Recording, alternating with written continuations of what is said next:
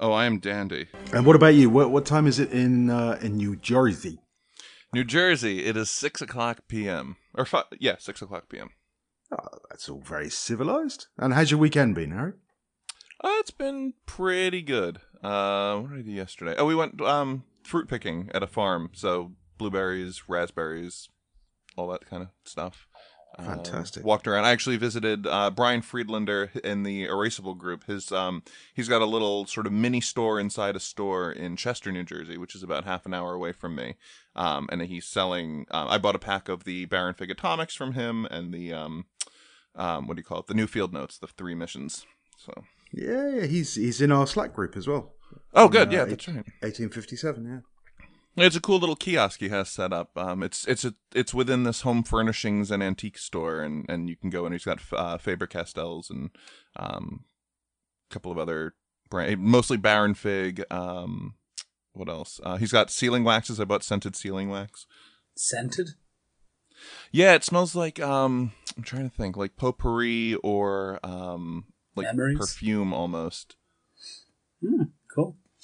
I've never had scented stuff. I've used other stuff before, and I think J.R. Baum makes one as well. I've tried that, but never scented. Yeah, I'm not sure what it'll smell like when it's on fire, but we'll find out soon. I often think that about many things. Exactly. So is this the show? Are we recording? No, I was just about to say we're recording. This is not the show. We're kind of just shooting it, but at the minute it's just great to have a chat. But right. We kind of just have a cold open, and then I throw the music up, and then we kind of jump into the daily stuff, but I'm just enjoying the chat. Don't worry about it, Harry. We'll get some guy called TJ. We'll do some magic with the editing, and it'll sound as though we meant it all to happen this way. It's fine. Excellent. So you are our first guest. This is episode 25, and you're our first guest. And I think I am now honored. we have to have one every 25 episodes or sooner. That's excellent. I'll have to write that down now, TJ. I mean, 25 episodes is like almost half a year, so that's like 2 guests a year. So it's pretty poor, but It's about on a par with my organisational skills. I think that's probably a reasonable target.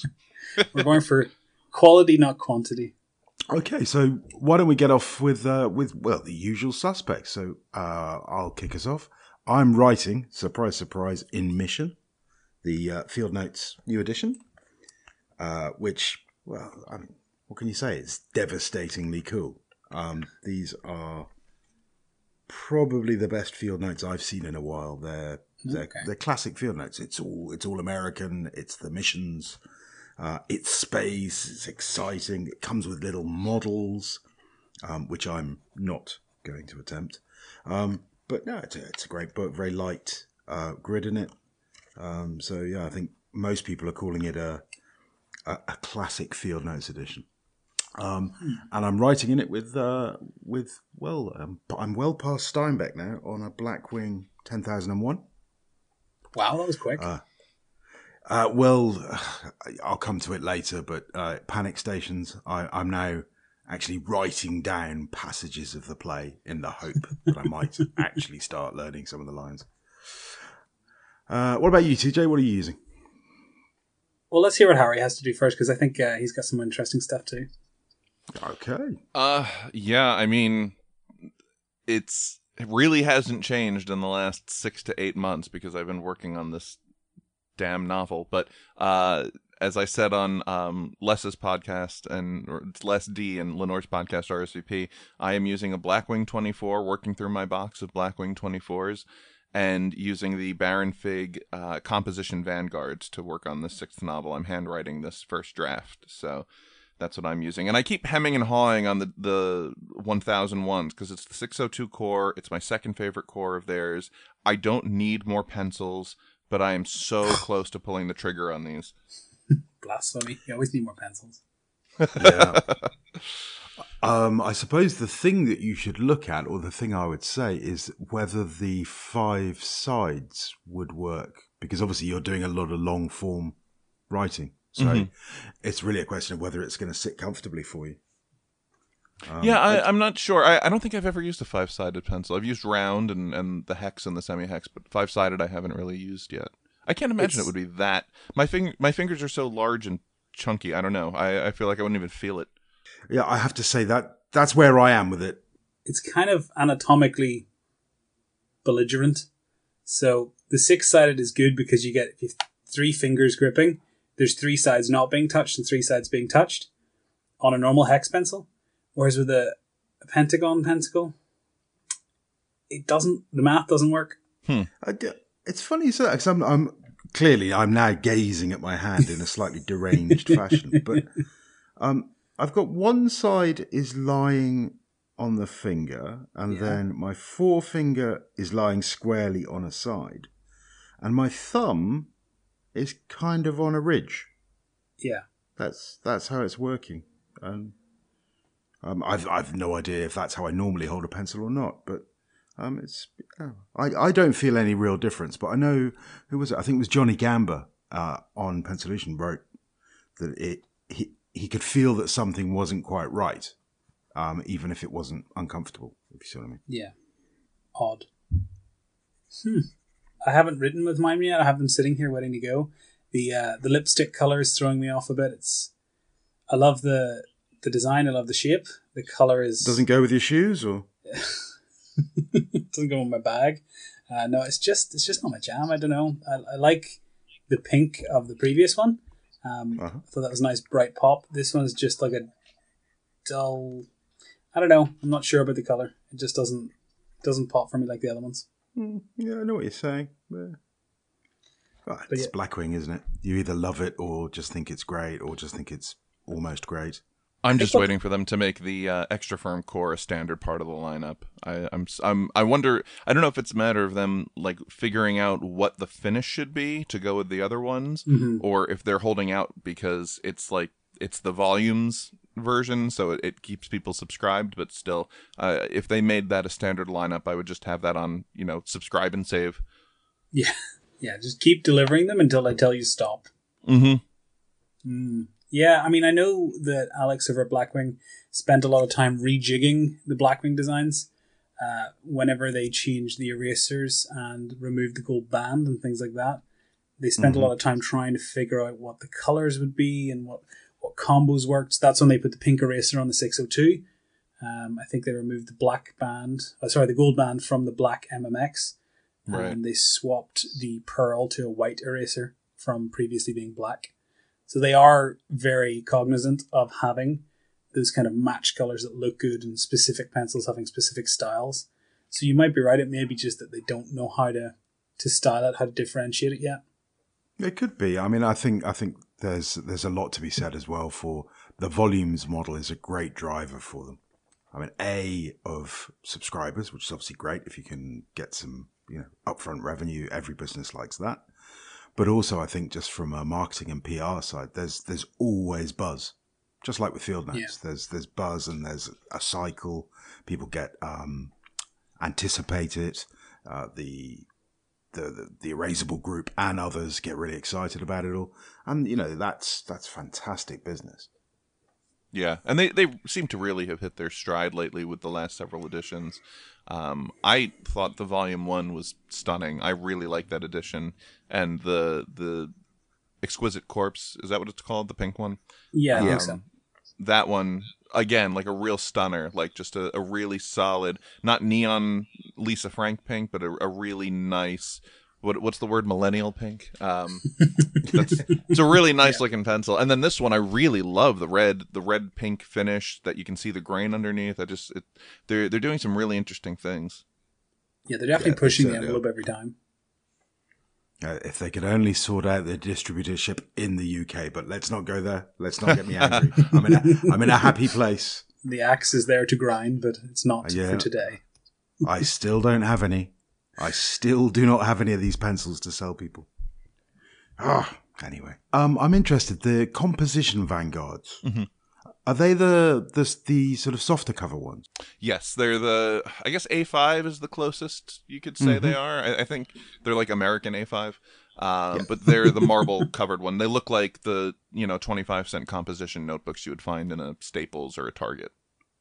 Okay. And how are they? I mean, are they good to write in? Or? They are. They're toothy as hell, though. I keep having, even on the black one, what do you call it, the 24, which is the extra firm core. I still find myself having to sharpen quite a bit. Which depending on how you look at it is great. It really feels nice to write on, but it just eats graphite. Yeah. Sure. But their paper has been consistently great for pencil. And I'm guessing that, I mean, if you're writing a novel long form now, you must be putting quite a lot of words down in one go. Each book holds about 15 to 16,000 words in my handwriting. So I filled a complete pack of 3, working on the next set. So I'm a little over 40,000 words now. And I mean, it's... I once filled an entire... I once put an entire novel inside one of the extra large, like the 8.5 by 11 size softcover Moleskine notebooks, and only filled about half of it. So and I did that with a pen, and that one I didn't have to worry so much about, larger handwriting because of the duller pencil or anything like that. But I've been satisfied, and it's going to look really nice when I finish the book and I've got 6 or 7 notebooks filled up completely, sitting on top of each other. A big old and stack. how do you find it for handwear? I mean, did you sort of go to bed with your hand in a sling, or? Some days feel like that. What I've been doing is a lot of writers do sprints, so I'll set a timer on my watch for 20 minutes. I'll write for 20 minutes, take a break, maybe do something for an hour, and then come back to it and do another 20-minute sprint just to get the words down. But that seems to really help in avoiding like major hand cramps. I also outline the chapter before I write it, so I don't have to sit there wondering what I'm going to write, and it just helps things flow a little better. So do you find sometimes you get to the end of a sprint, you think, I've still got some of the tank, I'm still going? Or do you have to pause yourself away? If you listen to Hemingway, the old proverb goes, stop right where you want to keep going, so you have something to write about the next day. So I sometimes when you run out of rum. Yeah, exactly. Was it Write Drunk, Edit Sober? That was it. Sometimes I'll keep going because I need to finish the thought, and sometimes I'll, if I know where it's going to go, I'll leave it so I have somewhere to jump off from, and I'm not sitting there floundering for however long. Sure. Cool. Yeah, floundering or being drawn into Facebook and all the other pitfalls that exist. Someone suggested on Twitter an app or a plugin that shows you when you've reached 70,000 words in a day on Twitter. This could have been a novel. It'll alert you. This could have been a novel had you been writing your novel. I thought that was a great idea. Oh dear. So Harry Marks would have 3 novels a day. Exactly. Wow. See, I've been writing in my story supply called Pencil Pusher with Palomino Forest Choice, and I've been filling it with house and wedding plans. There's a lot of things to plan. A lot of planning. A lot of planning. A lot of notes. A lot of names. What order's this happening in? It's the house first, isn't it? Well, hopefully, yeah, but I mean, who knows at this rate? Legal niceties. Wonderful words. So yeah, what are we watching? What about you, Harry? I have been catching up on The Blacklist on Netflix, which is an NBC show starring James Spader as a wanted criminal. He's the number 1 FBI's most wanted, and at the beginning of the series, he turns himself in, but he'll only speak to this one agent. Her name's Elizabeth Keene, and he won't tell anyone why.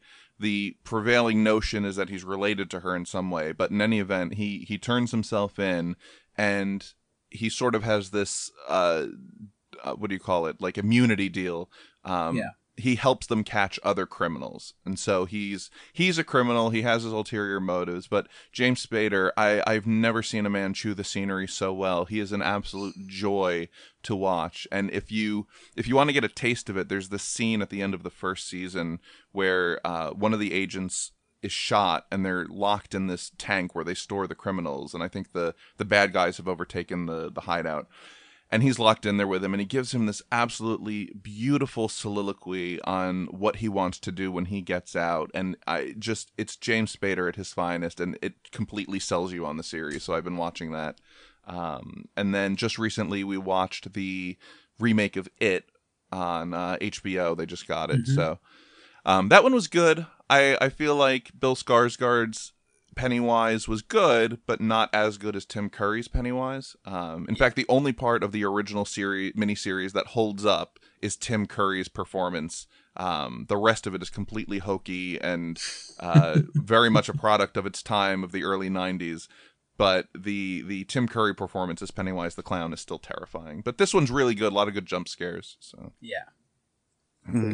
Jump scares. Yeah. All right, I'm going to look up that Blacklist. That sounds might be right up my street. That one, I think. I think I've seen an episode or two. It's semi. What do you call it? What's the word? Like for police dramas. Procedural. Thank you, man. And I'm a writer too. Go figure. It's semi-procedural, semi-long arc over the whole series. So you get a little bit of both worlds, and it's really well done. All right, cool. Well, I'm not watching very much. The country in which I live is currently swept away in a tide of ever increasing optimism, and dare I say it, expectation. And that rarely ends well. But the football or soccer, for our American listeners, World Cup is in full flow. England, at the time of recording, had just won their quarter-final. So there's a... TJ will know this, I'm not sure that Harry will. There's a song called Football's Coming Home. Yeah, TJ doesn't know this. I don't know it either. If it has to do with sports, I probably don't know it. Yeah. Well, wherever you go in England at the moment, you will hear this. In fact, if you go onto Twitter... you will find the changing of the guard at Buckingham Palace is playing Football's Coming Home. The changing of the guard at Windsor Castle is playing Football's Coming Home. Because England are doing terribly well. I mean, I don't like football, and I'm Scottish. So I'm not necessarily a huge England fan, to be honest. But I do love the fact that they... the country just seems so much happier and lighter and nicer place when they're doing well, and everybody's really excited. So I've watched a bit of that and done the incumbent drinking of beer. I may even at some point have gone Ingerland, which is what you have to say at these things. But yeah, that's it. That's it for me. TV has just been a bit of World Cup football. I have not watched it and don't plan to. Same. There you are. America was ousted, wasn't it? The World Cup doesn't have the States in it. Not this year, no. Although we're still watching it, apparently. Like, everywhere I go, there's a TV with it tuned to it. Okay. Yeah. Well, each to their own. I haven't been watching anything. I just finished work there on Friday for 2 weeks vacation. And I will hopefully be spending Monday, Tuesday, and Wednesday at various points during those days watching trashy 80s movies on Amazon Prime. Nice. So, been looking forward to it for a while. And then we go camping on Thursday, so I'll not be watching anything. Fantastic. Is Meg off all week as well, or? Nope. Meg is in work tomorrow morning. Ah, so that's why you're watching trashy 80s movies. Yes. She will not watch them with me. For some reason, she thinks terrible movies are not fun to watch. I don't get it. Do you have any ideas of what you're watching? Oh my goodness, yet? There's some real trash ones, like Toxic Avenger and all those ones. The old Trauma movies. Yeah, nice. Yeah. So they've been on my watch list for a while. I read a lot of books about them, sort of watched snippets and bits and pieces of them in film school. So I just want to watch crap films, basically, and I'm really looking forward to it. I gotta say, if you have the chance, Roadhouse. Starring was that Kurt Russell? Yeah, Kurt Russell. That sounds right. Yeah. Or Patrick Swayze. I think Patrick Swayze. They're right, yeah. And Sam Elliott. Great movie. Also, Summer School, starring Mark Harmon. Excellent. Yeah, if I come up with any others, I'll let you know. But those are some of the good ones. Roadhouse is terrific. Yeah. So that's what I'm going to watch. But at the minute, not an awful lot. And also, not reading a bunch. But I hope, whenever we're camping, to read loads, because I've got 3 or 4 books sitting there. So I'm going to just make it we won't have power for the most part, so I'll have to read. So I'm looking forward to sort of 10 days worth of reading. Yeah, fantastic. So you're getting away from it properly when you're camping. Yeah, we had the option to add electricity, and I neglected to add it. All right. Very cool. So what are you listening to? Listening, still the 1857 Analog Oldies Spotify playlist. I'm allowed to do a little plug of our own thing. Which it's got some of my favorite songs on it. Really, really. I must start putting some together. Actually, I think I might put a Friday afternoon playlist up there. Probably be too heavy for you, TJ, but some of the old folk in 1857 Slack will like it. And what about you, Harry? You reading anything good? I am, as part of my podcast's new sort of deal we have going with Audible. If you sign up for a free trial, you get a free book, the usual. I think you guys are also doing something similar. Yeah. So I downloaded Dracula, as narrated by Alan Cumming and Tim Curry and this all-star cast. They're basically performing the book with Tim Curry as Van Helsing.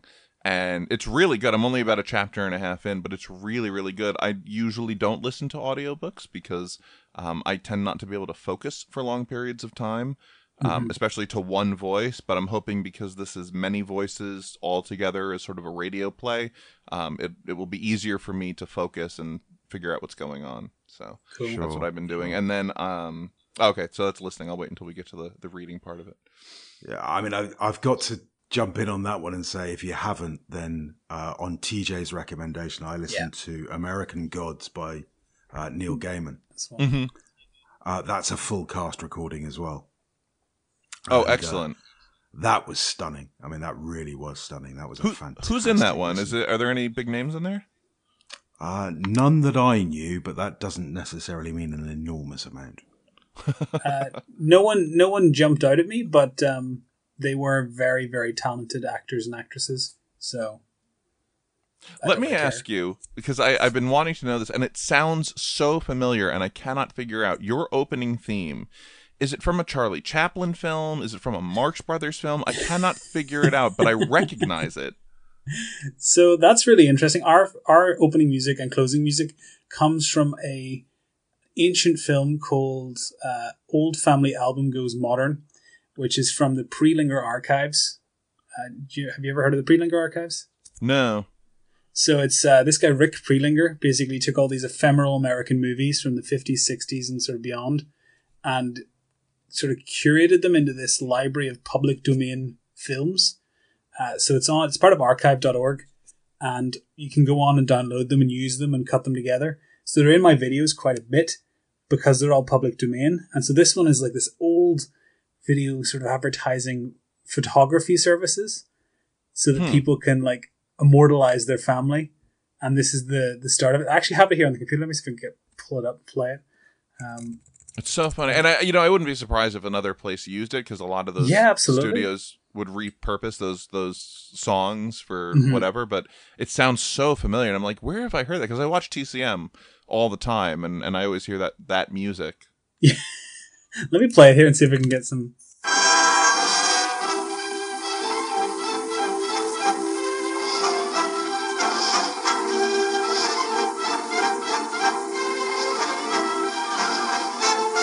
Yeah, so it's a silent movie. I can put the link in the show notes. To be enjoying so much this business of eating. It wasn't many moons ago, but he was just as...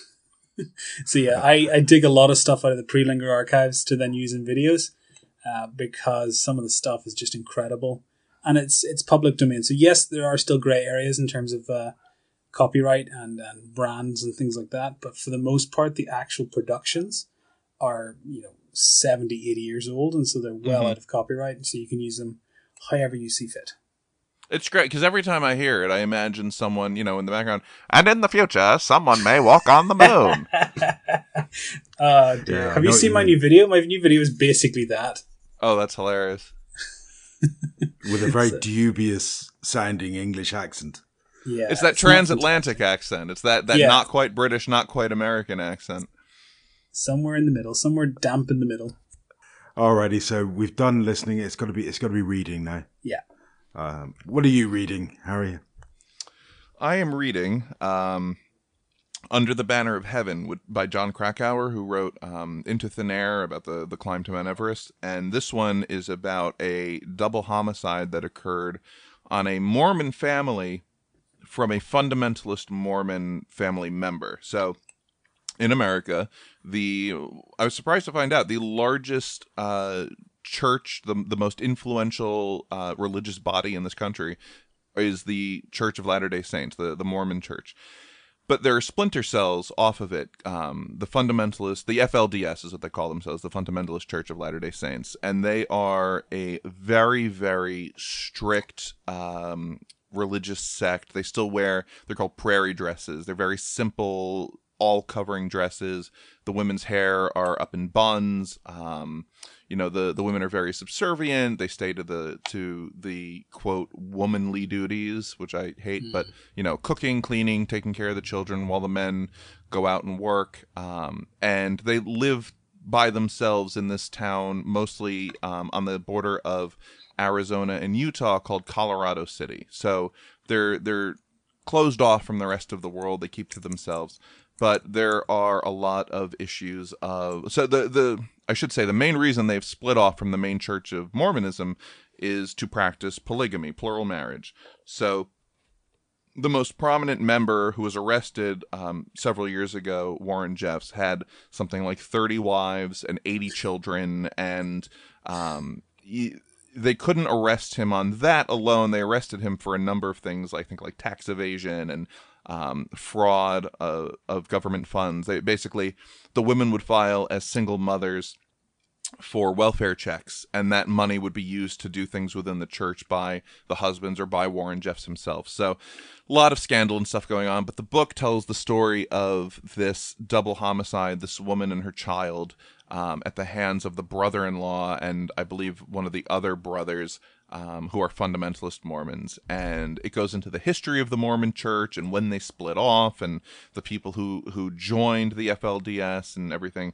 Really, really fascinating. And the reason I'm reading it is because my current novel is a fictionalized version of the FLDS. So I've been researching like crazy. So this is what I've been reading. Okay. And is it sort of factual? Is it intended to be factual, or is it even-handed? Is it which one? Mine or the one I'm reading? Under the Banner of Heaven. It's true crime. It's real. It actually happened. It is nonfiction. So it goes into the history of the Mormon Church and then this actual double murder that really happened. Oh wow! It's a little bit Margaret Atwood, isn't it? Little bit, yeah. I mean, it's fun. I don't know if you ever watch Unbreakable Kimmy Schmidt, but on Netflix. But the dresses they wear when they come out of the bunker are exactly the kinds of dresses they wear in the FLDS. So you get an idea of what they dress like, and it's an interesting and weird community. The way they operate. There are no books, no television. Wow. Interestingly enough, they can drink coffee and they can eat certain food that the regular Mormon church cannot. Like the regular Mormons don't drink coffee, which I think is weird. But this more strict church can also drink coffee. But it's weird, and a lot of people refer to it as a cult, which I guess is appropriate. But so that's what I've been reading. Fascinating, nevertheless. That sounds like another one for the list, actually. That's right up my street. Be in the show notes? Yeah, indeed. Yes, it'll be in the show notes. This is getting boring now. Have I mentioned that I'm doing a play? Yes, Panic Stations. Very aptly named. I was at rehearsals at 9:00 this morning. As the cast have unilaterally decided that more rehearsals is probably a good thing. It's the curtain's up in about two and a bit weeks, I think, something like that. And I don't think anybody's confident with their lines. So essentially, I'm reading my lines, I'm listening to my lines, I'm writing my lines. I'm trying to pull every stunt in the book in the hope that I might learn some of the lines. And then when that fails, I'll just ad-lib. Why not? Indeed. But that's the sum total of my reading at the moment, and will be for the next couple of weeks, I'd say. What about you, TJ? You got anything going? No. Nothing at the moment, but like I say, I'm very much looking forward to camping because I've elected to have no electricity. I'm going Mormon style. I'm not having any electricity, but I am allowed books. So the Mormons have electricity, TJ. I've read about this. They have electricity. The Amish are the ones who do not. Oh, right. Okay. Yeah, I'm not good with the religions and the sects and the different things. Are you taking all your wives or? No, only one. Only the first. I'll see. The other ones might get a bit annoyed if I don't bring them. So maybe we'll rotate. So 2 or 3 days each. Right, you are. Once again, for law enforcement, that was a joke. Oh, wow, good start. Drinking, I have just finished my Pilsner, which is very sad, and I don't have any more. Oh dear. Pilsner shortage. I would offer you one of mine, but clearly it's quite a long walk. Writer's Tears, though? I'm just checking the show that notes sounds here. really interesting. Writer's Tears. Yes, it Tell is us an about Irish. Writer's Tears. It's an Irish whiskey. It's really good. There's very little bite to it. But it's it's funny. I came across it. I think on Instagram, someone had posted a picture of it, and for a while I couldn't find it. You could only buy it online, and then my local grocery store started carrying it in their liquor section. So a very good, generous person, friend of mine who saw on Twitter I had been talking about, gifted me. I guess he had a gift card and he didn't know how to use it, so he gifted me a bottle, and it was very, very kind of him. Very cool. I have seen it here in the stores because obviously we would have Irish whiskey, shock horror, but I have seen it, but I have not tried it. Yeah, it's very good, and from what I've heard from even the whiskey aficionados, they say it's also pretty good comparatively. All right, let's get on with it. Let's find out. I was trying to work out whether Harry C. Marks is in fact a human being or some sort of cyborg. Depends on the day. Usually a cyborg. As far as I can work out, Harry, you don't have time to sleep. I don't, and I really only function on about 5 hours of sleep a night, because I'm up at 4:30 in the morning every morning to get to work. I live in New Jersey, I work in New York City, and I take a very early train to get in there for a variety of reasons, but mostly so I can get parking at my train station. So, and the other reason is so I have time to work early in the morning before the day officially starts. So I'm up at 4:30, I'm out the door at 5 o'clock, and then I'm in the city by about 6:15. If it's nice enough, I'll walk from Penn Station in New York City to my office, which is about 20 blocks, 25 blocks, get a cup of coffee, enjoy the view. If it's not, I'll take the subway. So, Wow. Nice. Because you have a full-time job in the city, yeah? I have, and I'm thrilled I get to say this on 1857. I have a jobby job. And I do. I have a 9 to 5, or as actually it's really like 7 to 5. And so I really only get about 2 hours a day of time in to work on my book or to really do anything I need to do that's not work related. But I mean, hold the phones here, because in that 2 hours, you read, because all writers read. Mm-hmm. You write. You podcast. You edit the latest Plumbago. You guest on podcasts. You occasionally post the odd tweet. I mean, no more than 700 a minute. That's true. That's right. I'm on Twitter most of the day. And recently, I'm finding you on Instagram and stuff as well. Yeah, Instagram's easy because I'll take a picture and I can just post it very quickly and not worry about it. I'm not on Instagram the way I am on Twitter. Twitter I am on all the time. Please don't tell the jobby job. But yes, I am on Twitter all the time. Given the state of our political climate, it's hard not to be. I feel like if I'm not on Twitter and not in the loop, then I'm missing something important. Yeah. But also Twitter is where my audience is. And God, that sounds really just terrible to say out loud, but yes, that is where my audience is. It's the best way to build my community. All my writer people are on there. I'm in this group DM with a bunch of other writers, actually like 4 other writers, and it's a really nice sort of haven away from the grossness of regular Twitter. But yeah, I record the podcast, my show covered, usually at night during the week around 8:30, 9 o'clock, and then I'll edit it in the morning before work. And that usually only takes a couple of hours now. And then, yeah, the rest of the time I use to write my book. And you've written several books, haven't you? I've completed 5. I am working on a 6th. That's pretty prodigious. Yeah, I mean it's weird because it's weird to talk about being a writer and not actually being published. Though I have had short fiction published, which is nice, and in Plumbago and on a horror zine. I'm working on an essay for The Coil, which is a small literary magazine online. So I'm working on building those credits up, and also I should say a short story of mine was published at Baron Fig as part of their new Mysterium Squire release. Mm-hmm. So it was, yes, and great short story it was too. Thank you. And although I loathe to say it about somebody who won't let me sell their stuff, really nice pen. Really nice pen. Yeah, it's a really gorgeous pen. It's funny, it used to look different. It wasn't completely orange. I had seen a draft of it, but what they wanted to do wasn't going to work with the anodized aluminum, so they had to change it. But still came out absolutely stunning. And orange is my favorite, so I'm okay with it. Okay. Yeah, and I read somewhere actually you were explaining that because Joey comes across as a very sort of seat of the pants guy, but he's not. He's a big planner, isn't he? He is. This was in the works for like a year or something. He came to me, over a year ago and asked, "Would you like to contribute this?" And the story itself took me maybe 3 or 4 days to write, and we would go back and forth on edits to make sure it fit with what they wanted to do and it would fit within the space.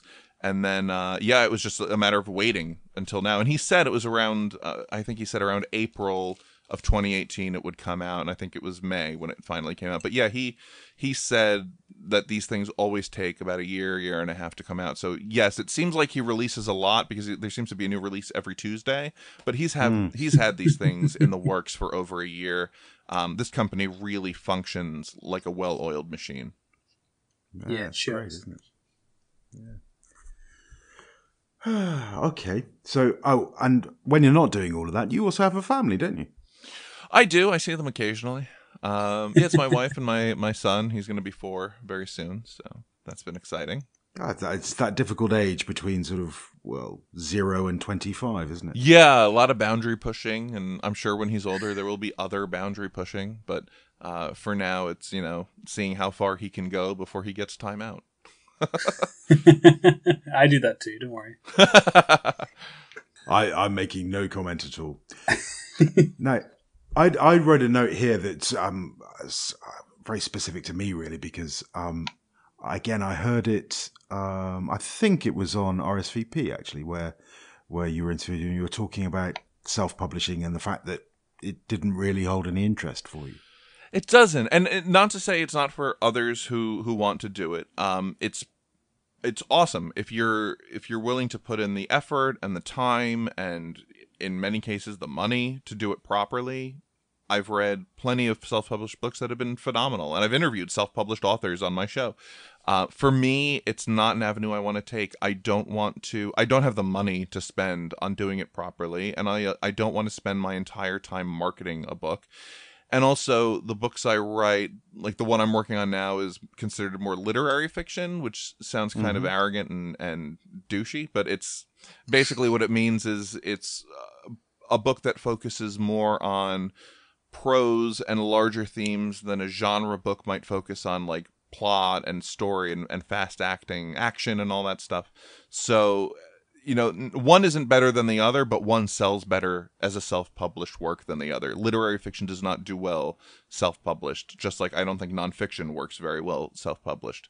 But if you write romance or mystery or thriller or something where someone can read one of your books and immediately download the next and binge through them, then it works really well. And I don't work that way. So for me, my ultimate goal is to see my book on a shelf in a bookstore, to have the backing of a publisher behind me, to have a professionally designed cover that I didn't have to pay for, all of that. And I know I lose control with that. I know that, I'm at the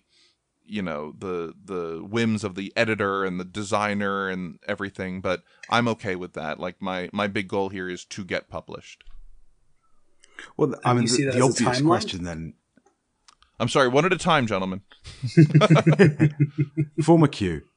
After you, TJ.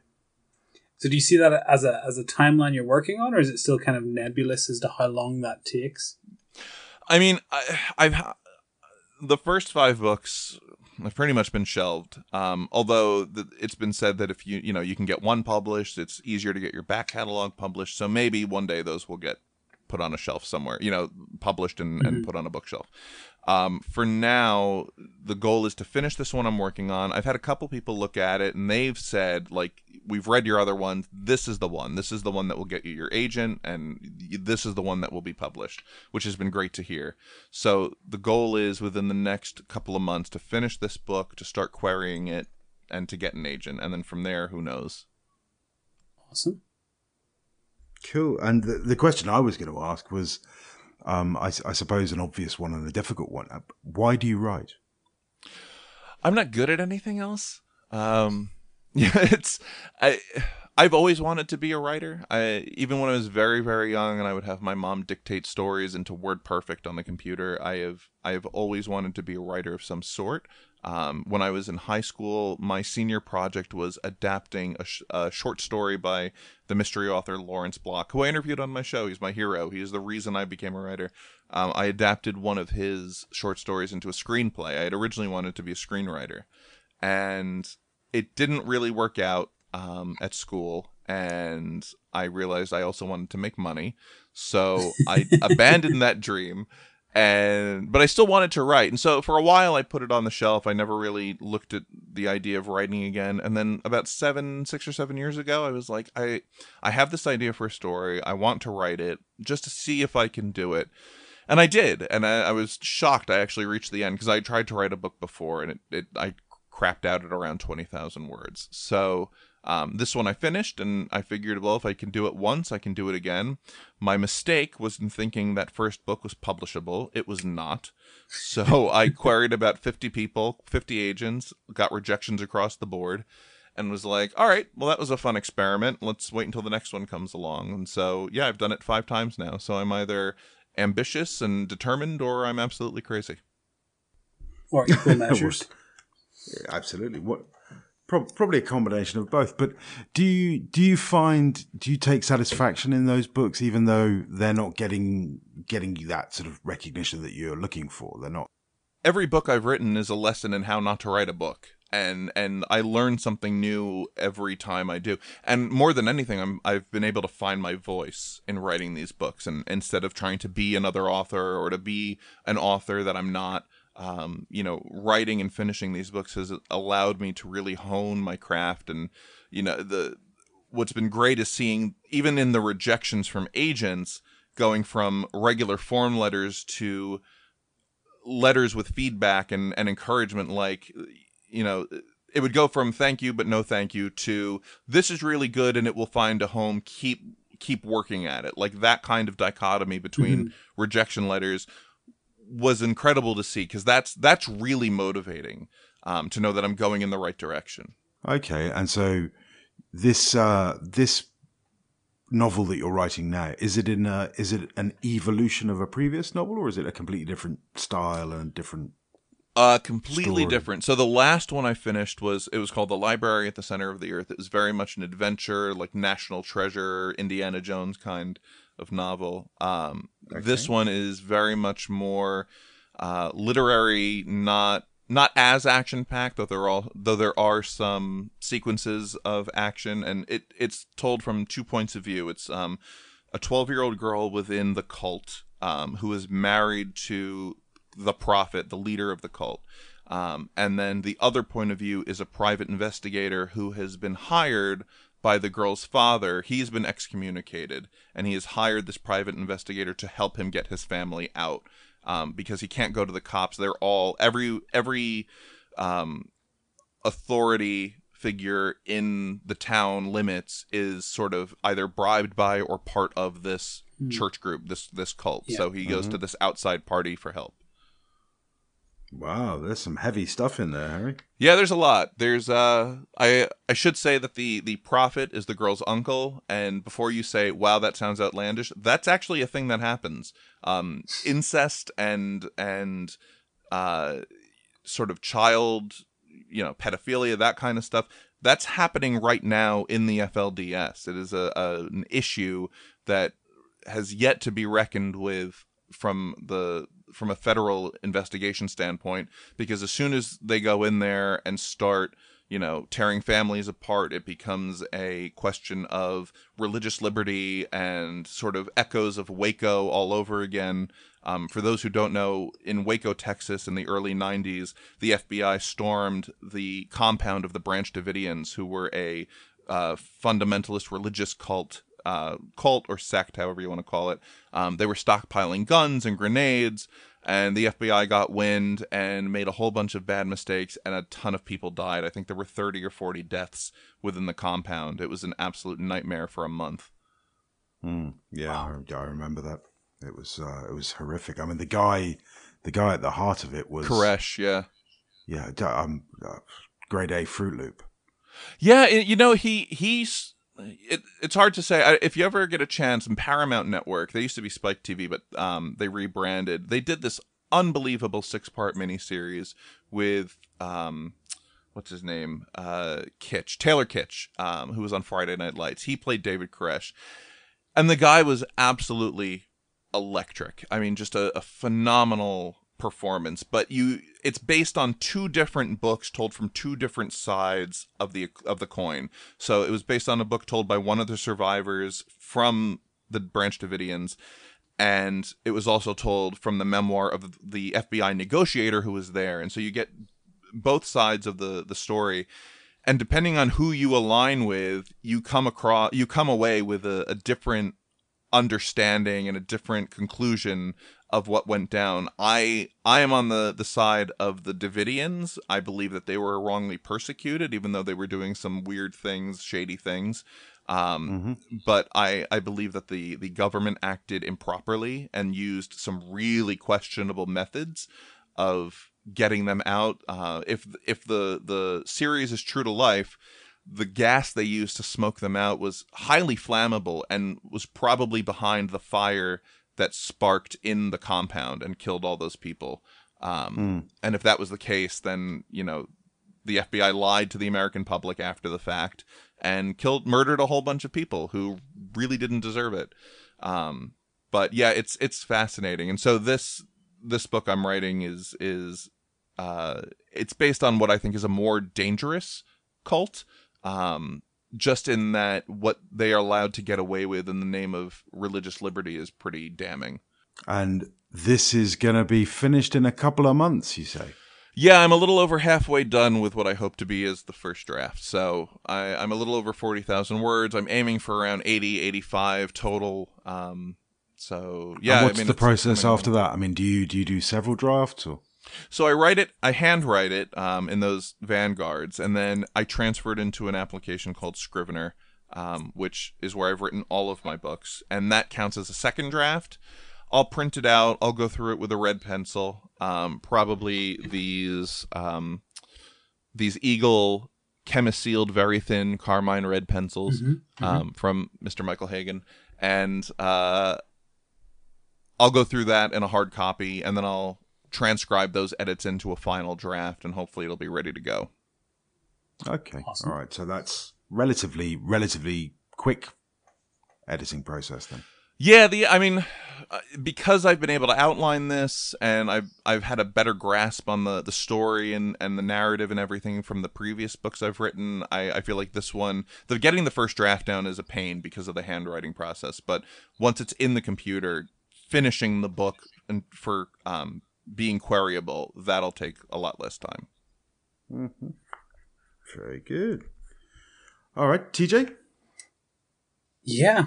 I mean, we've covered so much. It's really interesting. You obviously deep dive on stuff, I think, like both of us do. You sort of get the top level of a subject and then dive quite deeply, and it sort of revolves around all the various things that feed into it.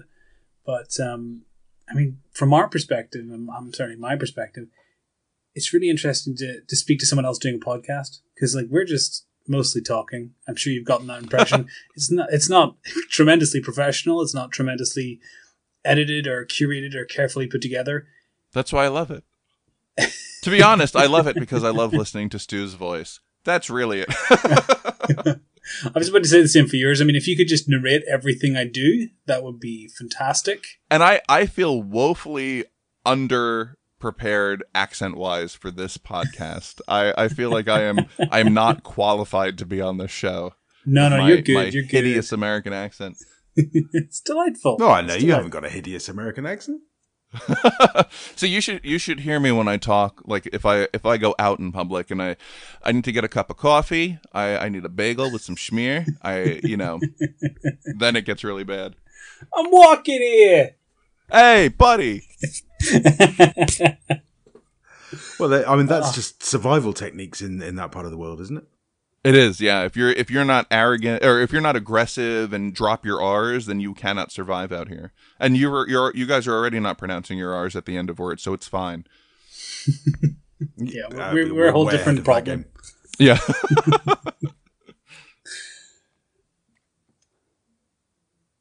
So what was your question, TJ? I don't think I had one. I was just enjoying the conversation. It's just it's really interesting to talk to someone else who does this and does it to a much more professional, polished level than we do.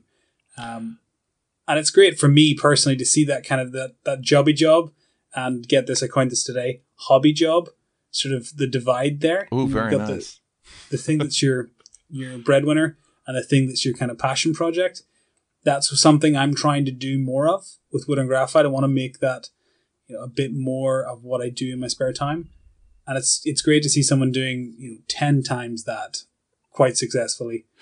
Yeah. So I appreciate it. Thank you so much. I as I told Les when I went on RSVP, part of the reason I started Covered was it was essentially for selfish reasons. I did it because I wanted to learn from other authors and publishing professionals. What does it take to write a book? What does it take to publish a book or work in the publishing industry? In the case of the agents and the audiobook people I've spoken to. So, I appreciate the kind words, and it's so funny because I feel wholly unqualified to do that show when I listen to people like Terry Gross or David Naiman, who hosts Between the Covers and conducts some of the most incredibly sophisticated interviews I've ever heard, and I go on and I imagine I sound like Bobcat Goldthwait trying to talk to someone. Hey guys, what are you doing? Like I cannot imagine myself as a proper interviewer. I feel like a child trying to sit at the grown-up table at Thanksgiving. So I really appreciate it, and I work my damnedest to get these interviews where they should be. I read the book, I do all this research, I read interviews with the authors, I write out my questions as much as I can, even if it's just bullet points, just so I have something to talk about. I just recently interviewed Ann Wheaton, who wrote a picture book. It's called Piggy and Pug. I'd never interviewed a picture book author, and it's funny because I went into the interview thinking, this will be like 20 minutes. Really, what are we going to really be able to talk about? Aside, I really wanted to talk to her because she self-published it, and self-publishing a picture book is very difficult because it's almost impossible to get any traction as a self-published author with a picture book. But she's Ann Wheaton. Her husband is Will Wheaton, who is on he was on Star Trek The Next Generation. He's been on Big Bang Theory.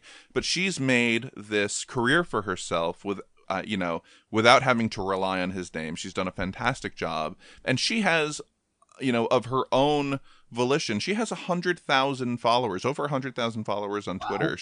She has a solid audience for a picture book, and she's done library tours and school tours, and she went to BookCon in New York City a few months ago, last month. She went to Emerald City Comic Con, and she's been doing these tours and giving these readings. So she's doing it on her own, and she's doing it in a way I wasn't sure anyone else could really do because of her audience on Twitter. And so that was the main reason I wanted to bring her on. I wanted to ask her, how were you able to do this and be successful at it? And we got into that. And among other things, she's an animal rights activist.